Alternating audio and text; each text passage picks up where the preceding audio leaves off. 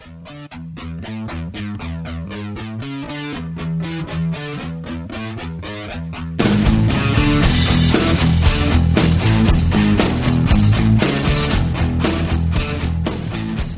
morning, good evening, wherever you are, and welcome to episode 65 of the Cloudcast.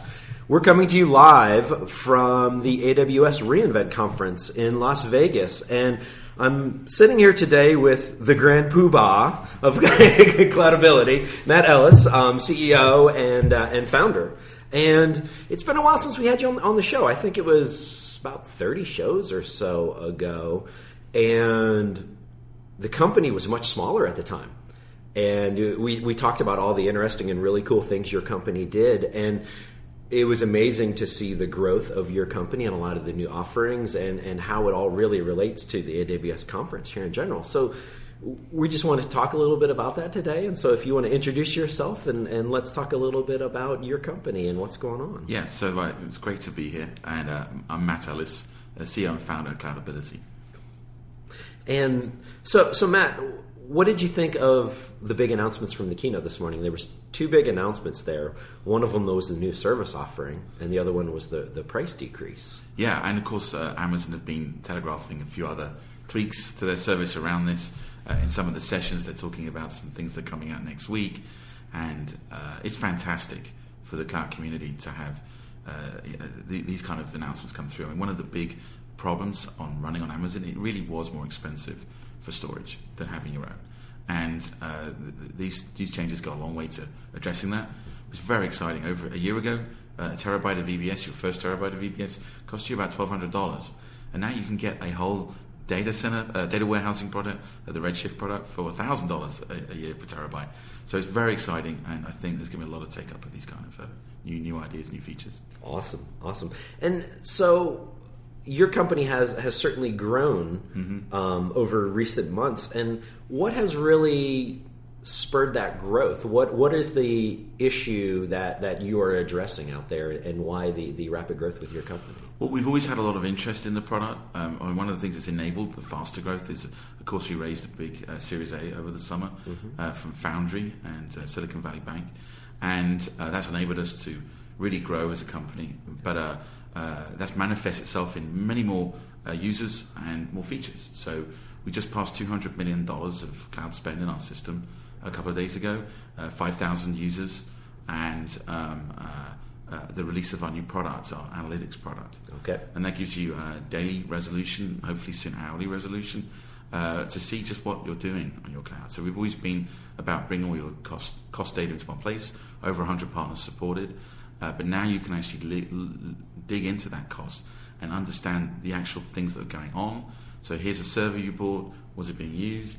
Here's a block of disk you've got. Is it being filled up? And now for the first time, when you find that increase in your bill, you can actually go have a constructive conversation with whomever initiated that cost increase and understand whether they're really using it, whether they really need it. And this is all about ROI management or continuous IT improvement. City is what we call it. And we think that as companies, as the cloud evolves, companies that can get the purchasing decisions for IT closer to the end users will make more efficient decisions and will make just a better return on their IT investment, much better return. The problem with this is that it means a much more greater variety of IT choices, a lot more complexity, and of course you've got to hold, now instead of having 10 IT buyers, if you have 1,000, how do you hold those guys accountable? How do you make sure that they're turning the lights off when they're finished? Sure. And it's so interesting to me in the fact that just about every industry I've ever been involved in, you have this initial point where everything starts ramping up and it's so cool and everyone wants to start playing with it. Yeah. But then almost immediately you get sprawl.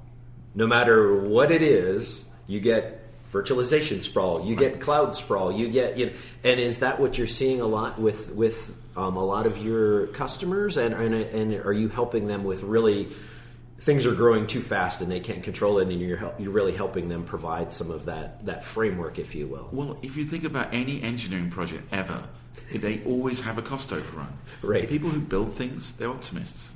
Let's build a giant bridge, let's build a big tunnel, let's make flying machines, all right? And so they're not really concerned with cost. Sure. And they're usually optimistic about what they need even to get there.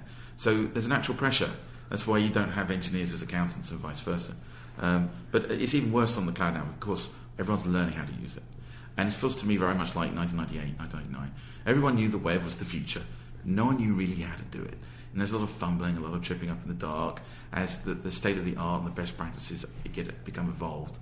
And we're helping people do that. And obviously, with our user base, all of our users are concerned with getting more out of their cloud. So I think that what we see is much less waste than what's actually going on out there. A really common conversation we have. When we started the company, we were given free office space by Puppet Labs. And we saw a load of servers turn up in the office. And we asked the guy with the servers, Zach, we said, why have you got the servers? Why don't you use the cloud? He goes, we don't really use the cloud much around here. And around the corner was a guy spending $5,000 a month on cloud testing. Oh, that's funny. And this is when Puppet had like 40, 50 people. Yeah. And everyone's on one floor, everyone gets on really well together and talk to each other. Even then there was this idea that we don't do much on the cloud. Right. So those people are the ones who really are the ones we want to get to meet, to help them get a handle on the cloud, to understand how much they're spending, and then to understand that they're spending it right. Mm-hmm. I understand.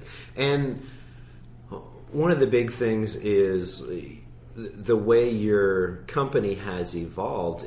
It is also, even though we are at the AWS conference, you're doing more than AWS. Oh, yes. And so tell me a little bit about where are you seeing growth from all of the vendors that are out there, and what are some of them that you consider, other than obviously AWS, that are out there today that are worth looking at? So obviously it's a really good question, and on everyone's minds.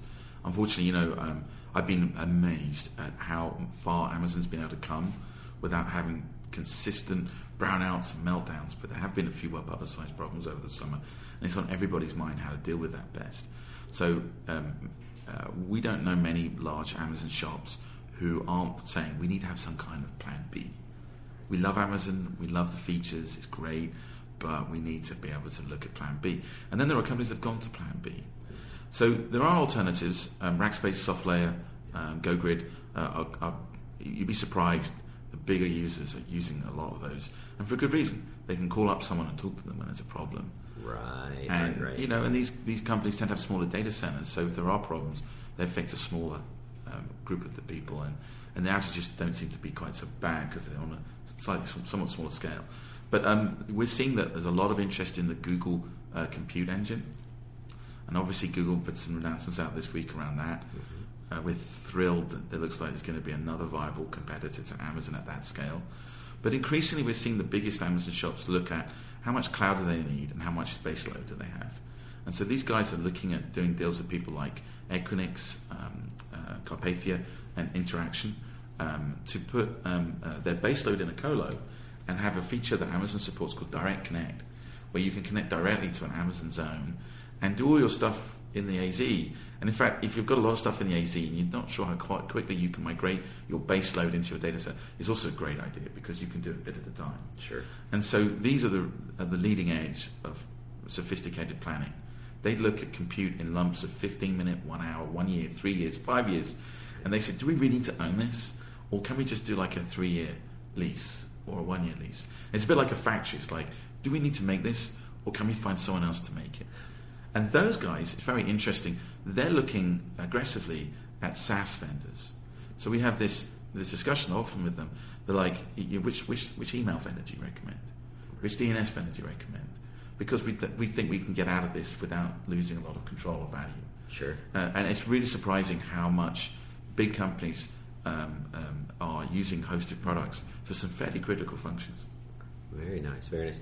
And so when it comes to the concept of that scalability, elasticity, because that's one of the big things in the customers I've been talking to here at the conference, how does your product help both track that, and is there kind of alerts, alarms when people don't take advantage of it, right? Because that's where your potential cost overruns could really happen with AWS, from everything I'm hearing, right? Yeah.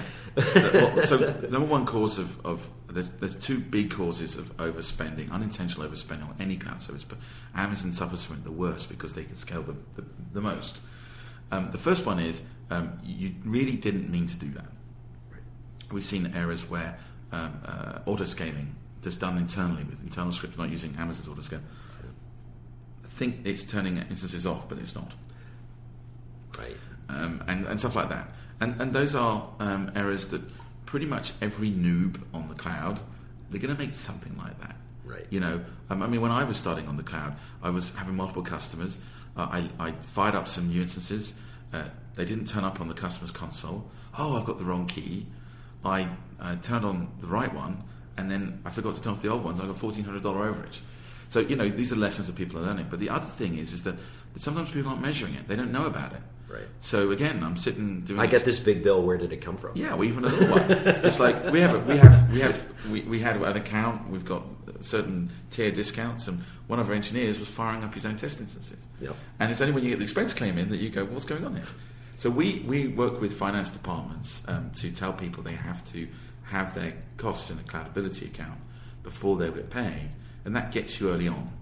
So even if you do a sweep and get everyone in the system, when Bill turns up on Monday and he's not really paying much attention to the employee handbook, the first time he or she puts forward his claim, they get pushed into a Cloudability account. And we have lots of features around that, where you have a tribe of employees of a company, and when you log in from their network or with their email address, we automatically invite you to join that tribe. Right. So it's a very low-cost exercise where the finance people don't even have to have any access per se to Cloudability. Right. You just get invited to join. And then early next year, we're going to start doing some automatic budget alerts. So right now, you can add budget alerts. Mm-hmm. We're just going to put a couple in automatically. Yeah. These are the ones 80-90% of the people want, use. Yeah. This is going to keep you from... Your spending has gone up more than 30% in the last week, that kind of thing. Perfect. So, we'd love to hear from users what they think that should be. And we'll probably experiment with a few. But it's obvious. Let's put a couple of easy ones in. Awesome. Yeah. And I just wanted to, we're going to wrap this up. We're going to keep this one nice and short. But I just wanted to kind of say, in talking to customers this week, it seems like the two big areas of concern are always the pricing. And because it's just something, it's a new thing. If you're new to this kind of elastic cloud things like AWS, you just haven't been used to this pay-as-you-go model, right? And how do you prevent those $1,400 overages, right? And then the other one, of course, is that SLA performance kind of things too, which everyone's kind of figuring out as well. And so it's really nice to see your company and your products and really addressing one of those just core needs we're hearing over and over. Thank you. And over. And of course, right now today, level 1 of computing, cloud computing, people are looking at cost. Right. Level 2 is about efficiency, and then level 3 is about processes. Sure. About how do you change behaviors? Right. And we're seeing our earliest customers, the most aggressive cloud adopters, getting to level 3 right now. Right. And they're talking about how do we encourage coders to look at building these features into their deployment scripts so that they take advantage of this and that. Right. And it's a really interesting journey. A lot of people are going to have an interesting 5 years ahead of them as they learn to think about this in a completely different way. Absolutely. Well, cool. So Matt, real quick, where can everyone follow you, find out more about you or your company and your products? Well, we're at cloudability.com. We have a Twitter feed at Cloudability.